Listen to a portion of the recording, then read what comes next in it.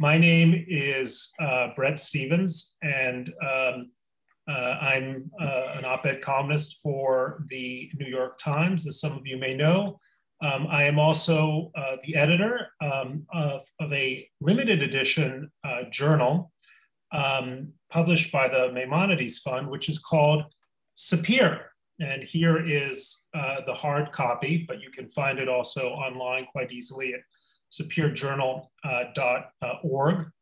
Our first issue, in which Pamela's sensational, and I mean sensational only as the highest form of praise, sensational essay appeared, Critical Race Theory and the quote unquote hyper-white Jew, forms part of an issue on the subject of social justice, which I believed, along with my team, was a critical field that required some examination. Subsequent issues, our next issue will be about power. Third issue is going to be about philanthropy, education, and Jewish continuity. And the fourth issue to come out sometime next year will be is TBD. But I just want to briefly introduce our speakers today. John Haidt, well-known professor at NYU and co-author with Greg Lukianoff of the best-selling book, The Coddling of the American Mind, which Pamela also did a lot of work on. It's Haidt, not hate. Am I correct? And my mnemonic that's right. is that I seem to remember you're quite tall. But I'm not full of hatred. That's right. And you don't have a hateful bone in your body. John is going to be interviewing my friend and colleague in this venture, Pamela Paresky. Pamela is a PhD psychologist from the University of Chicago, who is most recently was a lecturer at the University of Chicago, teaching a course, if I can remember correctly, it was called The Habits of the Free Mind. Is that right, Pamela? That's right. Which had, how many students were in your class, remind me? 145. 145 students, all done on Zoom, which is really, really quite amazing.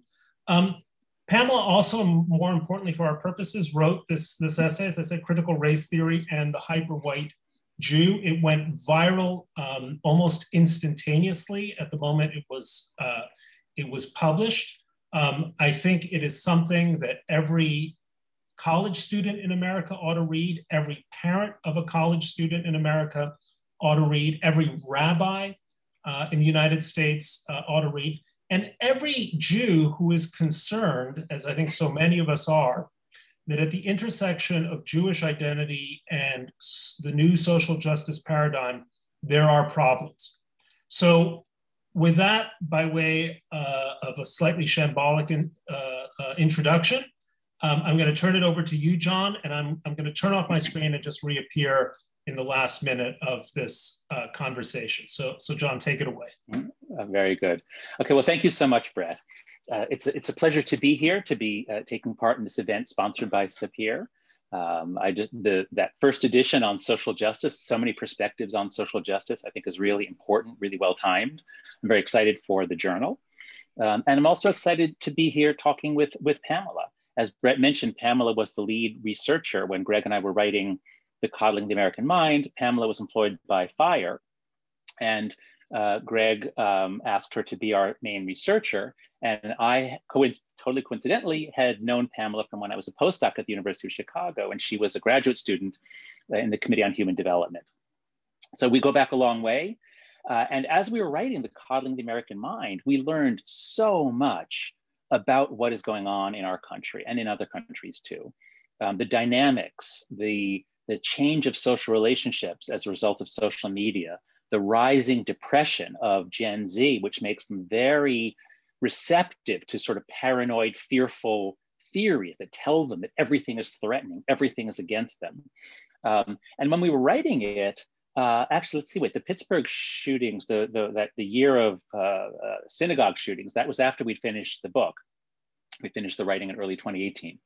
And so now to see these things coming together, to see the problems we were tracing out in the Coddling the American Mind and a rise in anti-Semitic attacks, both physical and the sort of intellectual attacks or that Pamela's been writing about. So it's a very important topic. Pamela has just written such a clear essay on it. And I should commend Brett too. Brett has been writing about this for a long time.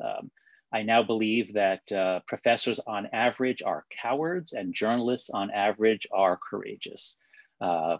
Given that, you know, we professors are all afraid of being called a name. We won't say something if we think we'll get called a name, but man, Brett gets called a lot of names. So, I'm just thrilled to be part of this with brave and clear writers.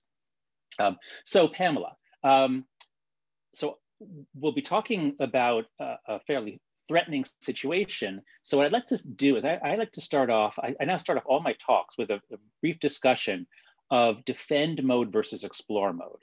That is, our minds are specialized so that the front left cortex has all these circuits for approach and positive emotions, and the front right has all these circuits for fear and withdrawal.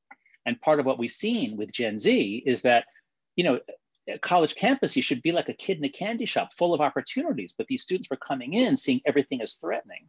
And I want to make sure that we don't start off our talk that way, because the whole point of defend mode is to close the gates, defend yourself. You can't learn anything. And the whole point of explore mode is actually what's out there. Let's learn, let's figure this out. And since much of what we'll be talking about is the Jewish history of engaged debate and openness to debate and dialogue.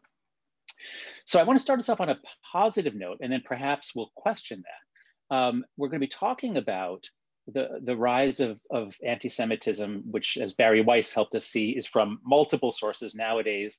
The newer one, the more intense one, is the sort of the academic left, which is what Pamela's been writing about. But I just want to put this against the background of, is America an anti-Semitic country?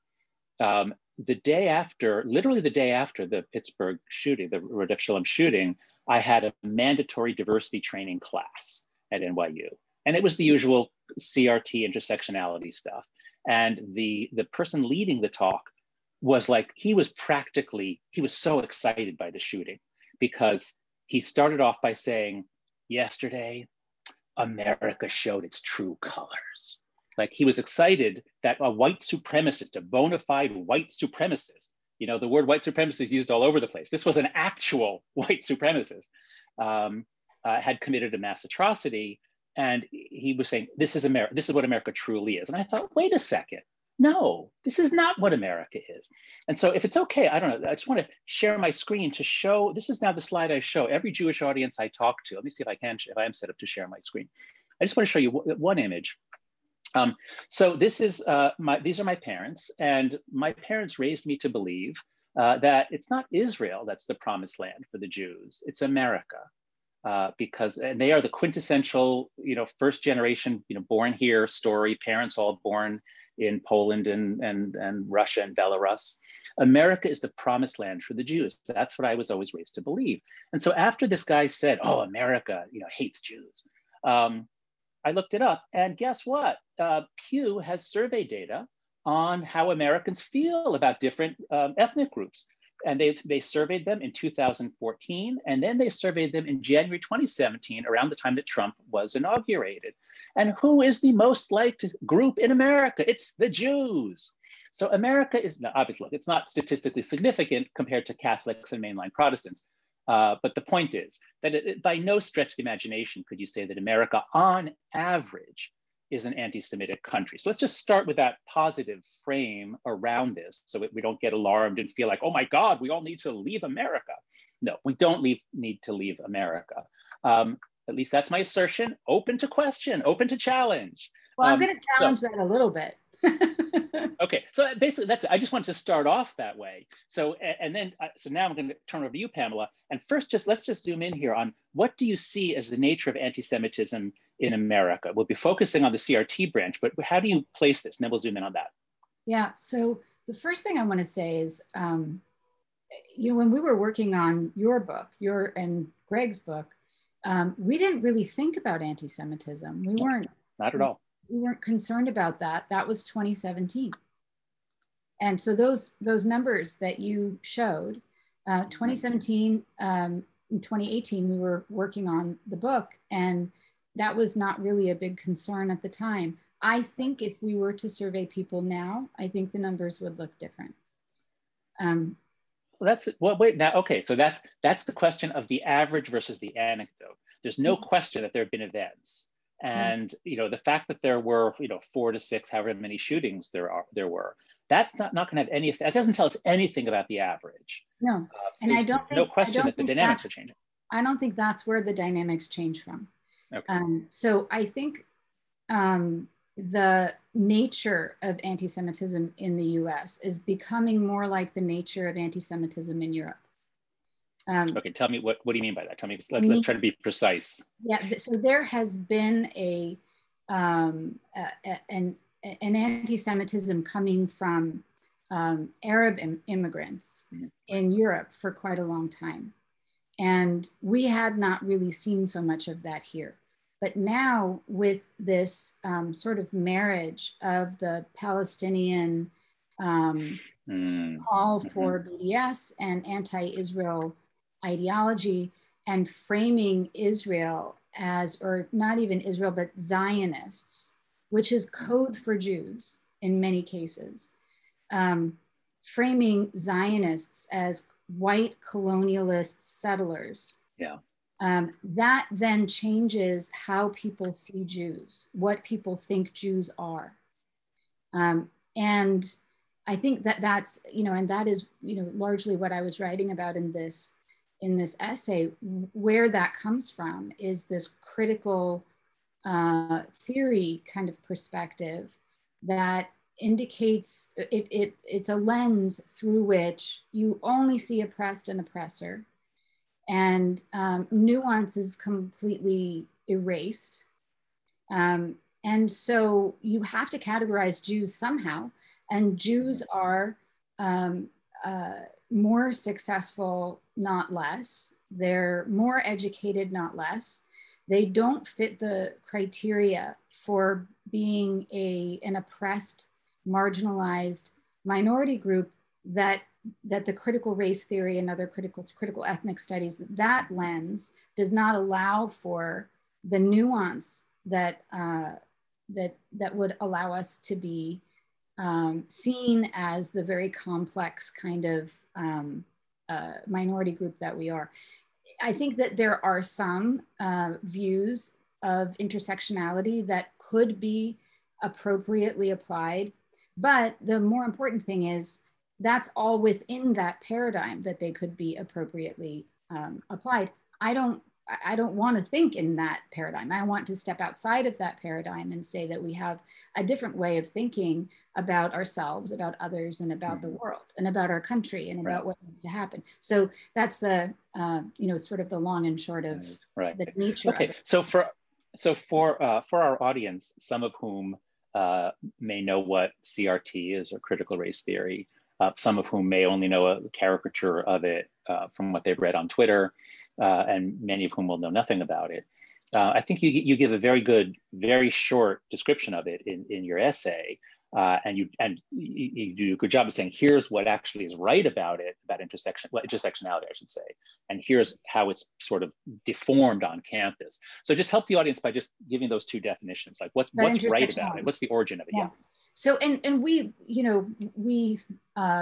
I think did a good job, you and Greg did a good job of outlining this in your book too, that the original way of using intersectionality was a way of highlighting where in law, in discrimination law, people could fall through the cracks and not be protected by discrimination law because their intersectional identities weren't covered. So in the case that most clearly represents that, it's some women who applied for jobs at GM, Black women, and they were denied jobs, and they sued GM on a discrimination level. And they lost their suit because GM employed lots of women. and GM employed lots of Black people. And there was not a category for Black women, that GM didn't employ Black women. So they lost that case, and it was important for law to recognize that there are these intersectional identities that must be protected in these kinds of situations. Then how it has become used on campus and in diversity trainings and in K-12 schools it resembles that not at all. It is sort of, people mock it as the oppression Olympics. People got intersectionality scores.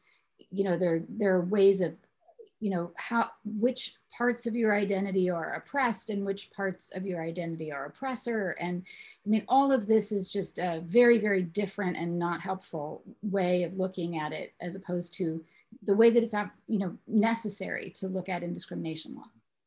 Yeah, so I think maybe a Jewish way of looking at this is with nuance and with sort of a non-moralization. That is, as you said, there's usually something right in any organized movement. There's something that they're right about. Let's keep that in mind. And they're doing it not because they're bad people, but because they're motivated to fight what they see as evil. And then the puzzle is, how did it happen that so many college students and now young people, this is mostly people in their 20s and into their 30s, it's not so much Gen X and baby boomers doing this.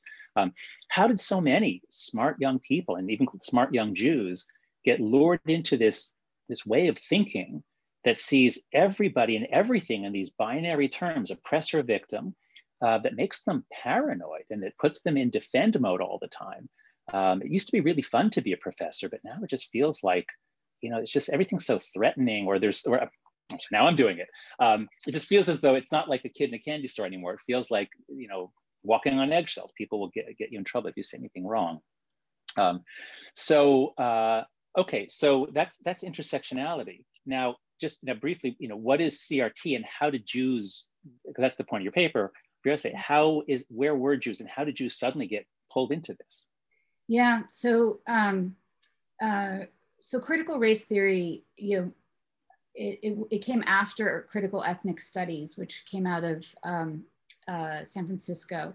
And I wrote a couple of pieces with some of my colleagues at the Network Contagion Research Institute for the Jewish Journal when the ethnic studies curriculum was being debated in California, about why that curriculum was anti-Semitic. And looking at that, the lens of that curriculum, the lens that curriculum uses, which is a critical race theory lens, you get to see sort of what happens when you use this. So the theory is about seeing things in terms of power dynamics and oppressor and oppressed. And it's actually a kind of fascinating way to look at literature. For example, you can read any book through a critical race theory lens, and then you can read it through a critical gender theory lens. You can read it through a critical feminist theory lens, and you'll see different things. It's like wearing a lens of a different color, and then it blanks out that color and it highlights other things. And so I think it's useful in imagining how things might look if you look at it different ways. But what we're seeing is when that lens is applied, it's not generally applied as one way among many to think about things. And so and then there are laws now being proposed in different states banning critical race theory from being taught. I think that's a mistake. I think that the problem is not that critical race theory is being taught. The problem is critical race theory is not being taught. Critical race theory is being used as a substitute for fact. And so that is what the problem is there. Critical race theory ought to be taught. And then people can see the lens. When you can see the lens, then you can choose to use it or not. Yeah, that's right. It does seem crazy, especially for those of us who either worked at FIRE or are good friends with Greg Lukianoff, to think that we're banning theories from being taught. It's bizarre. But there is I'm not defending it, except to say there is something unique about critical race theory which is I'm beginning to formulate a possible essay about how it's a really cuckoo idea. And by cuckoo, I don't mean crazy. I mean like the cuckoo bird. You know, the cuckoo bird lays her eggs in a nest, and when it hatches, it pushes all the other eggs out. And that's the thing that we began to see on campus before we had a name for it. Is, you know, it's totally fine for someone to say everything's about power. That's fine. That's a perspective. I welcome that in class. But once you reach a sort of things really changed around 2015, so that if someone says, well, actually, no, it's not about power, racist, you know, it's like, whoa, okay, I won't say anything ever again. Right. And it's so sad to hear this. You know, students, you know, one student said to a friend of mine, my motto is silence is safer. And I hear this from high school kids. I hear this in college kids. So so it's not the ideas themselves. Of course, the ideas people should be exposed to the ideas. But for some reason, administrators at high school and college are allowing ideas to be not taught, but ideas to be imposed. Ideas that say, if you disagree with this, we are going to either re-educate you or expel you, but we'll shame you no matter what. So that is the difficulty. What do you hear? So first of all, tell me what are young Jews doing about this? I mean, Jews have always been very progressive, well, not always. I mean, I think they are the most democratic voting constituency, and they tend to be intellectual and into social causes and social justice. So what's happening with young Jews on campus these days? Yeah, so that's a really good question. I've actually talked with a number of young Jews, which is where I got the information to create that composite imaginary scenario. Blake Flayton, who wrote an essay in the New York Times, and Isaac DeCastro have put together a new Zionist Congress for Jews, you know, of all ages, but it's really to appeal to college students. And I hear from, and Fega, the girl in the story, is a real person, and that really happened to her. That in her diversity and oppression class, or I think that is what it was called, she was presented with information about domestic abuse in Orthodox Jewish homes. And this was in a social work class. And they had not talked about domestic abuse in a diversity and oppression class in any other minority group. And they didn't talk about anti-Semitism at all. And that struck me. And she was given that reading of how it was called, I think, How Jews Became White. And this is also what happens in the ethnic studies curriculum, and it shows you what the thinking is, that Jews were essentially invited to become white. The narrative is not that Jews, having been excluded, even in the US, created their own institutions and their own schools and their own businesses and their own clubs, and then succeeded at that and other people wanted in. That's not the narrative of critical race theory or critical ethnic studies. The narrative is that Jews were invited to become white after the Holocaust because people felt bad, I guess. And by becoming white, they became successful. So that's that narrative. And therefore, that's sort of like the pinnacle of evil is in a paradigm where whiteness is the evil. The pinnacle of evil is a group that wasn't originally white and chose to be white. That's like I think we can put this in even more religious terms. You know what? I have a whole list on my computer. I'm up to 30 articles now that have laid out the similarities between wokeness or CRT and religion. And I think it is a view of the world that just sort of taps right into our religious circuit. So I think it's not a coincidence that it tends to especially hit people who are not religious. It's sort of, people on the left are much less religious, and it leaves kind of a hole in their head or their heart. And CRT and Marxism and there, obviously fascism and movements on the right just plug right in. But it clearly is, or it's, John McWhorter has been brilliant on this. He was calling it, he called it back in 2017, exactly what was going on. But if whiteness is the devil, I mean, like literally the devil, and white people are devils. So look, if Jews succeeded, Jews are in league with the devil. So, you know, in their theology, or what there's some Christian word here, I don't forget, but yeah, in their theology, yeah, we are, you know, Jews are in league with the devil. And that's where hyper white comes from, right? Like, oh, yeah, more than white. Hyper. It's hyper white, like the whitest of the white, the worst of the white is hyper. We out-whited the whites. We out-whited the whites. And the idea is that if white people were just less like Jews, then they would be less bad. So all of the sort of conspiracy theory thinking about critical race theory is all of the you know, tropes about Jews applied to white people. Yeah, well, that's right, because yeah, whiteness is this almost invisible vapor that permeates everything, and you know, like mold or mildew, you can never get it out of the drywall. Right. And it's about unmerited privilege and power, and that is the fundamental basis of the anti-Semitic conspiracy theory, is that Jews somehow appropriated unmerited privilege and power. That's the same on the right and the left, right? In the white supremacist anti-Semitic idea, the Jews appropriated white privilege, the actual privilege of being white. And and Jews will not replace us. That was that replacement theory.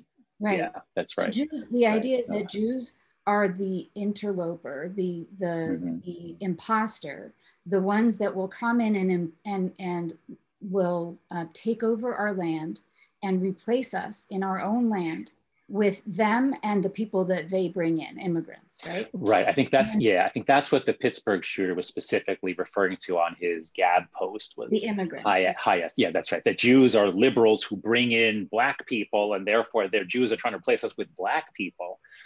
Which is sort of also in the Turner Diaries. I read that long ago. Right. And with immigrants from, you know, other places, from South America and Mexico, you know, like Jews Jews were immigrants, right? And so we tend to be in favor of immigration. We tend to think in terms of, hey, it worked for us, and we are contributing members of society. We can help other people do the same. And so that's like the right-wing way of thinking of it. But it's all the same, with just a tiny bit of tweaking to the language coming from the other side. Jews are now the interloper, the pretend person who doesn't really belong to the land, who is trying to replace people in Israel. I mean, that's the same. And then in between, there's the idea of pretending to be the minority when you're really white, you know. And so there's so much complexity because we don't fall into the neat categories. We're sort of the test of the paradigm that makes the paradigm fail. So when you're really committed to a paradigm, this paradigm has to be the truth. If there is a group that makes that paradigm fail, you have to get rid of that group. That group must go. Right. Oh, that's right. That's right. If we confuse categories, it was Mary Douglas. That's right. The anthropologist Mary Douglas talks about purity and pollution. Yes. And what is impure is what doesn't fit into a category, like a bat or a snake. So yeah, maybe. Well, we'll see whether the anti-Semitism also, by the way, brings in where our dietary laws come from, right? That's right. That's right. It's not. Yeah, it's about disgust and So and they're category failures, right? They're the things that don't fit the category. Right. Like the fish. Fish are okay. Birds that fly, but birds that don't fly, no. You know, like eels that look like snakes and aren't fish that are in water, no. You know, like the things that don't fit the category. They really made a mistake with lobster. That was such a tragic mistake. Too bad. So we want to leave about 20-25 minutes for questions from the audience, but let's just take our last few minutes here to talk about either what to do, or you have this beautiful line near at the end. You write, of all people, Jews have the historical standing and moral imperative to denounce the ascription of moral virtue or blame as a function of race. So you pick, either talk about like, what can we do to, you know, combat this, or in what way do Jewish ideas or Jewish thinking or Jewish literature or Jewish wisdom help Jews or help institutions like universities, whatever you want. Well, I can combine that a little bit. And Okay. first, I want to go back to the thing you said about the cuckoo bird. Now, isn't the cuckoo bird the one that puts their egg in a different bird's nest? Yeah. Is that right? Yeah. So yeah, that's right. That is another really good analogy, because this is like pretending, this theory is pretending to be civil rights. It's pretending to be, it's pretending good. to unite us, you know? Yes. It's pretending to be a different kind of bird. And it pushes all those things out when it emerges from its egg, right? So it's a really, really beautiful analogy. That's right.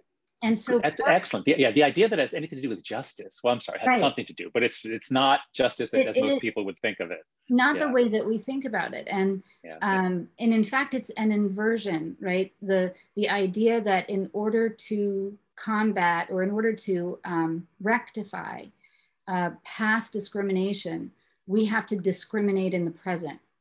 That's literally racist. And that is the prescription.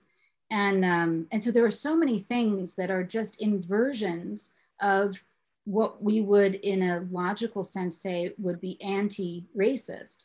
They're inversions of them that are actually racist. So that's okay. But be constructive. Right. What can So using that analogy, we need to rescue the other birds, right? Okay. Right. So we need to identify which egg is the cuckoo bird and set it aside so that it doesn't break, its shell and kill all the other birds. We can keep it alive and we can nurture it, but we shouldn't be allowing it to be to hide in the nest with other birds. Right? We should show it for what it is and, let it leave the nest and then nurture it. So this is, when you said we should set it aside, then I thought like, oh, so I guess maybe it does make sense to ban critical race theory. Is that what you're saying? No, I don't. But actually, no, I know you don't. Yeah. But I think maybe the way to think about it is, we certainly want our kids to learn about cuckoo birds in school, but we don't want them, we don't want some theory to come in and push out, the American flag and the math textbook and, everything and say, everything is about race, even math. That's right. It should be just one of the eggs in the nest, right? Mm-hmm. And then when the birds fly, hopefully the other birds are going to, be more productive than the cuckoo bird. Yeah, maybe we need some intellectual anti-bullying statutes that no theory can bully all the other ones into submission. They have to actually win by persuasion, as Yascha Mounk is really making that word an important word. You have to win by persuasion, not intimidation. And Greg Lukianoff just recently wrote a really good essay about principles for K-12 education for persuasion. But I'm just sort of perseverating on your cuckoo bird analogy because I love it so much. And the thing you just said about it's lodged itself in your mind and pushed out all other metaphors. That's a good metaphor. But the bullying metaphor is another good one in that that as we have talked about many times before. In any economy, there is a coin of the realm, right? Mm-hmm. And this is about a prestige economy, and the coin is the prestige, right? So and people are getting prestige for what has become known as virtue signaling, right? For subscribing to ideas and hiding their own preferences. The preference falsification is severe. I actually think while the numbers are bad among Gen Z, I don't think they're as bad as we think they are. Oh no, right. That's right. The average of depression is actually much worse. That's bad. But this is a point I cannot stress enough. That what's changed is that we see these extraordinary extreme things and then we think that that's the group and it's not. Right. Right. So, and that's okay. Well, yeah. Okay. Okay. So if okay, so if you're not going to really give us the inspiration from your essay, then I will. It ends like this. But if this is to change, it will take a concerted effort by Jewish leaders, individuals, and organizations to remind us all that we are not characters in others' scripts. We are not required to play the parts that others have written. We can and we must reject any identity and any worldview that is inconsistent with our own past and our own social justice story. Jewish values and habits of mind are among the gifts of our heritage. Only when we are true to who we are and strive to be as Jews can we do our part to repair the world. So I think that's a beautiful ending to your essay, and I think that's a beautiful ending to our two-way part of the conversation. So now I think, how are we doing this? So people are putting in the chat and I choose the questions. Let's see, Ariel, if you want to put something in the chat to send me guidance. Oh, it's in the Q&A function. I see. Hold on a second. Oh, I didn't even see all this stuff going on in the Q&A section. Yes, the Jew is always on time. Well, some of them. Okay. I see your panelists. Okay. While you're looking for that, I'll just mention the concept that I know you've talked about and I've talked about, machlochet l'shem shamayim, argument for the sake of heaven.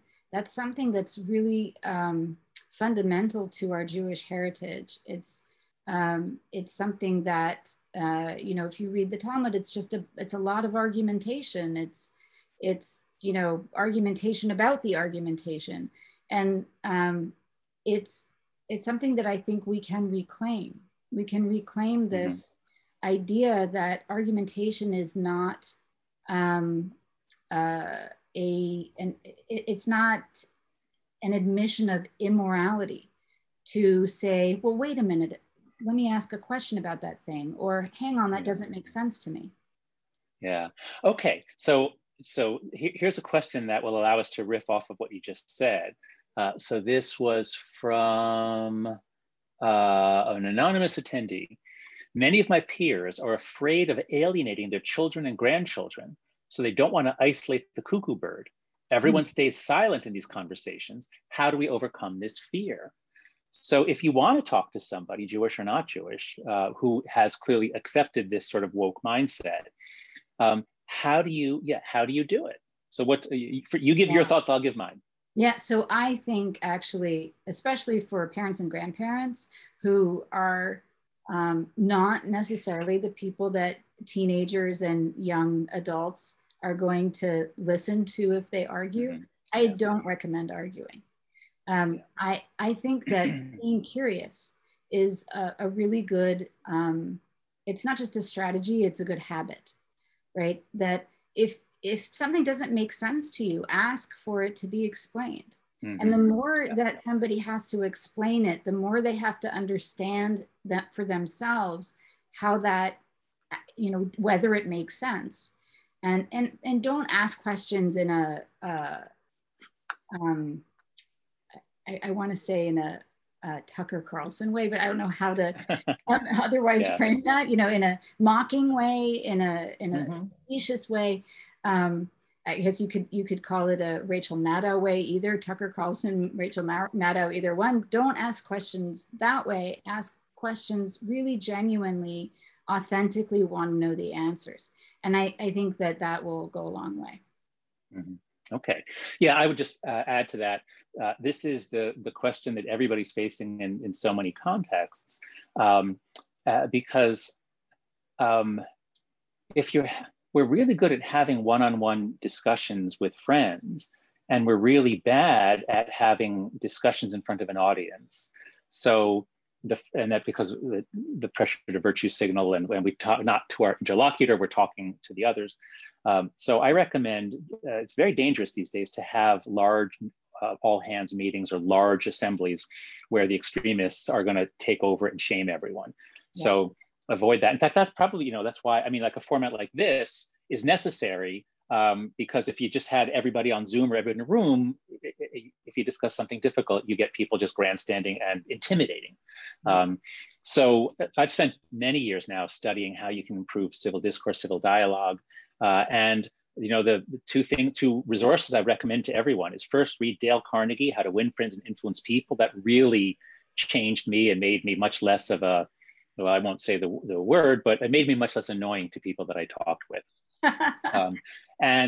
Also, Caroline Mell and I created a program called Open Mind. If you go to openmindplatform.org, it's made to be used in groups. So if you have any group, or you can do it yourself, but it teaches you it teaches you why conversations go awry and how do you start things off. But yes, by all means, avoid arguing. And as you're suggesting, if you actually show curiosity, you ask people to explain, they often can't. And this is what I'm finding is, there's another question here. Why are the grown-ups so afraid of the kids? Why are they so afraid to stand up, or why do the leaders on campus always cave in? People are really, really afraid of being called racist.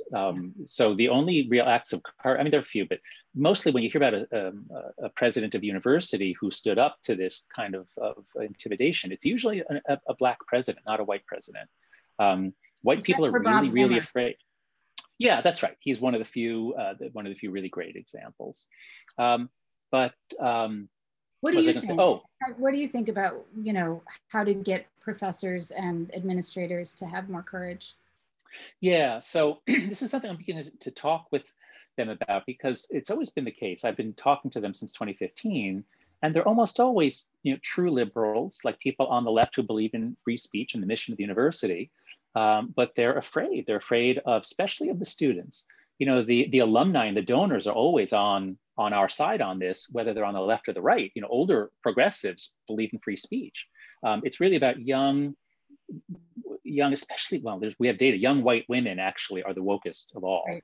But professors are afraid of them because administrators don't have their back. So exactly. Administrators need to have the courage to say no to the students in order for the professors to have the courage to stand up to them in the first place, I think.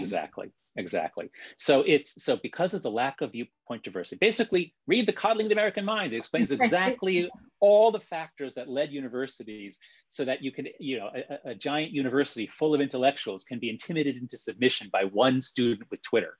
It's pathetic. Oh, there's a line in The Closing of the American Mind.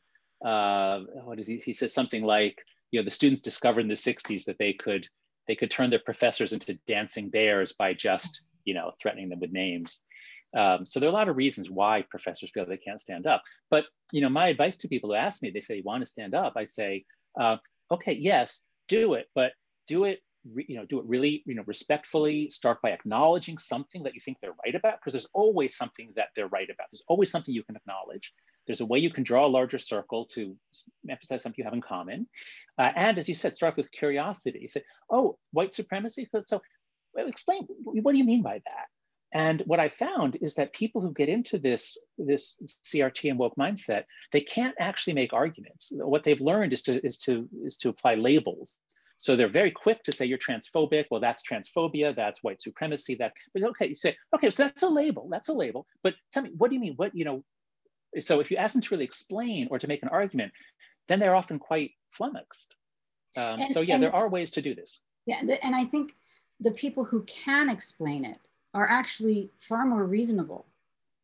The people who can explain what you mean by those terms, the people who can say, I have conversations with, philosophy professors, et cetera, who, they do think that there's a lot of value, and they do think it is the truth. They think this lens is the truth, but they can explain it. They can explain it in ways that I will disagree with them about it, but we can be friends. I think it's not the people who really know the most about critical race theory who are unable to be friends with or civil to people who disagree with them. It's the people some number of levels down from that who have some understanding of it, but not enough to really be able to grasp the theory. Yeah, I think that's right. Oh, here's a good question. It seems in general, this is from Warren Rich, it seems in general, the Reform congregations have focused almost solely on the diversity inclusivity projects to the detriment of focusing on Judaism, the religion. Consequently, the children go to school with little or no attachment to Israel. What do you think? Don't mean to pick on Reform, only to the extent that I believe they are far and away the majority of Jews in the US. So Yeah, I'll just say I've certainly noticed this, that Reform congregations are really deep into social justice. Now, of course, Jews have always been into social justice, as you talk about in your essay, but Reform congregations, certainly here in Manhattan and California and other places I've been, they're really like straight academic social justice, like university social justice, Critical and social you know, justice. critical social justice and Black Lives Matter, and you know, that I won't. Well, my son's Hebrew school, they, you know, just even twisting Bible passages to show that they're environmental, you know, environmental pleas. So yeah, the Reform congregations often seem really ripe for takeover by CRT, whereas as far as I can tell, you know, more Orthodox congregations aren't touched by this stuff. Is that your perception? What do you think is going on with Reform Jews in particular? I actually don't know that Orthodox congregations aren't touched by it, but I think they're less overrun by it. And I think the concern that this that this person sees or has about what he sees is a valid concern, especially with respect to Israel, because, you know, the thing that you started with, the slide about, you know, America is a, you know, is welcoming Philo-Semitic country, yes. Right. That actually, I think, is how Reform Jews see it more than the ultra-Orthodox. And you know, largely the attacks on Jews are not on Reform Jews. So that's a good point. Reform Jews don't have the same experience of being Jewish in America that the more visible Jews. You're right. We feel white. We look white. That's right. Whereas the Orthodox Jews, you can pick out from 100 yards. Yeah. So especially Jews who subscribe to the idea of whiteness, you know, who subscribe to the racial categories and then self-identify as white. They're most likely to be those who also subscribe to the critical race theory kind of lens of you know, what good and bad is, and how white people are oppressors and how Jews are also oppressors. And so this is where people think of them as self-hating Jews. I think that's not a very useful way of thinking about it, but I understand where that comes from, that idea. No, that's right. It is interesting, right? CRT does make Jews into self-hating Jews for, you know, very different reasons than, you know, what Woody Allen or Sigmund Freud talked about, or wherever that term comes from. Right. If you're going to be a good Jew, you have to hate whiteness, and if you hate, you know, so like the whole thing is you get tied up in knots. Yeah, that's right. Okay, here's an easy one for you, Pamela. Is there a balanced list of diverse authors or curriculum anyone has put together that we can offer our K-12 school administrators to replace CRT? We all agree DEI is important, but CRT is not that. Put another way, is there an alternative to Pollyanna? Pollyanna being the consulting company that all the fancy prep schools in New York use. And guess what? If you use Pollyanna, your organization will blow up. Pamela, what's the alternative? What's the alternative? There are a number. I mean, the first thing is that there are two women I know, Kareth Foster and Chloe Valdery, who both have DEI programs. They're both Black women. They have DEI programs that are based on our common humanity and not on dividing and segregating. And I think they're a really good alternative to Pollyanna. But also, I think too that as far as the kind of curriculum that is sort of being infused into schools, I think it's just important to always have people like John McWhorter and you and Greg, and Chloe has written a number of things.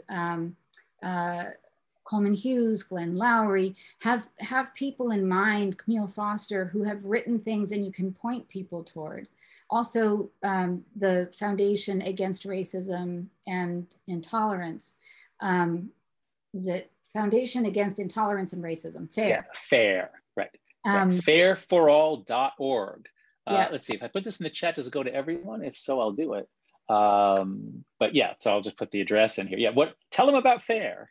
Yeah, and this is an organization for parents and teachers of K-12 students And it's, in fact, there's an event in New York this Saturday afternoon. If you go to their website, you'll find the information. It's going to be on Zoom or online or something for people who aren't in New York. And I think it's actually in a number of cities at the same time on Saturday. It's Loving Day on Saturday. Oh yeah, yeah. You know, Virginia versus also, Loving, yeah. Right. And but also I want to mention Bonnie Snyder of FIRE has a book coming out called Undoctrinate.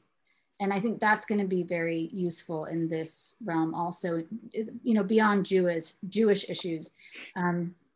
But specifically thinking about Jewish organizations, there's also the Jewish Institute for Liberal Values, which I happen to be on the board of. And this is a very new organization trying to help Jewish organizations and congregations, if they want help with this, have the ability to have conversations about this, because even in the Jewish world, people get shut down. It's not, you know, we say it's not the Jewish thing to say, you know, you have to be silent. To silence people is not the Jewish thing. We even interrupt each other all the time. But it's happening in too many Jewish organizations that questions and critiques are unwelcome. Let's see if there's another question here. Where did that go? Q&A. Let's see, what's the most recent question? Oh, what's Chloe's name? Chloe Valdery. Maybe someone can put that in the chat. Let's see. And her program is called The Theory of Enchantment. So you can look it up that way too. Yeah. Oh, here's an interesting question. What about the commonality for Jews with Asian American communities? Given that CRT seems to pander to the lowest common denominator, also denying Asian American achievements in academic prowess? That's an interesting question. Yeah. What do you think?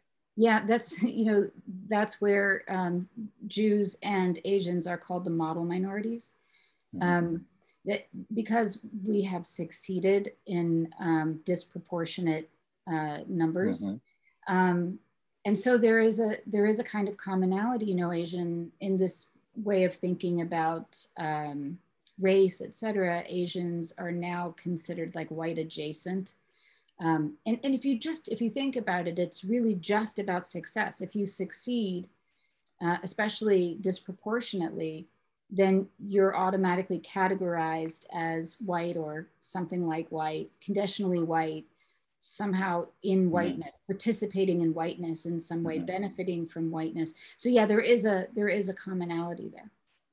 Yeah, and I see here it is always good to hear criticism and realize where you went wrong. So 2 comments here. One is, wow, I think you insulted the intelligence of Reform Jews. To which I say, I certainly didn't mean to insult anyone's intelligence, and certainly not Reform Jews. I am a Reform Jew in a Reform Jewish congregation.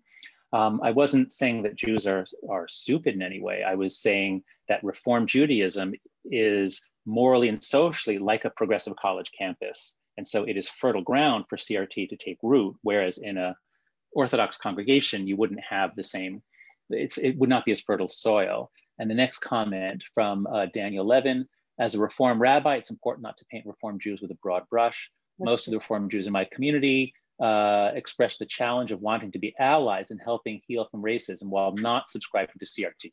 Thank you. You're absolutely right. It may be, especially in New York City, it may be a little bit more. But yes, this is a big country. There are a lot of different Reform congregations, and of course, Jews want to do something to fight anti-Black racism, and are able to resist subscribing to CRT. So my apologies on that point. Yeah, I think also there is an additional challenge in the Reform, not movements per se, but in the Reform communities, because it's much easier for the less ritually observant and less visibly Jewish to feel so safe and so integrated that like what you were saying earlier, that Israel is not the place that we need to protect. We need to protect the more vulnerable here. And and it comes from a beautiful place, and I agree we do need to protect more vulnerable people here. But we can lose sight of the facts on the ground in Israel in an effort to be compassionate and empathetic to what's going on with Palestinian issues. That's right. That's right. Okay, so I'm gonna close our segment here, and then we'll invite Brett to come back on to close the whole session for Sapir.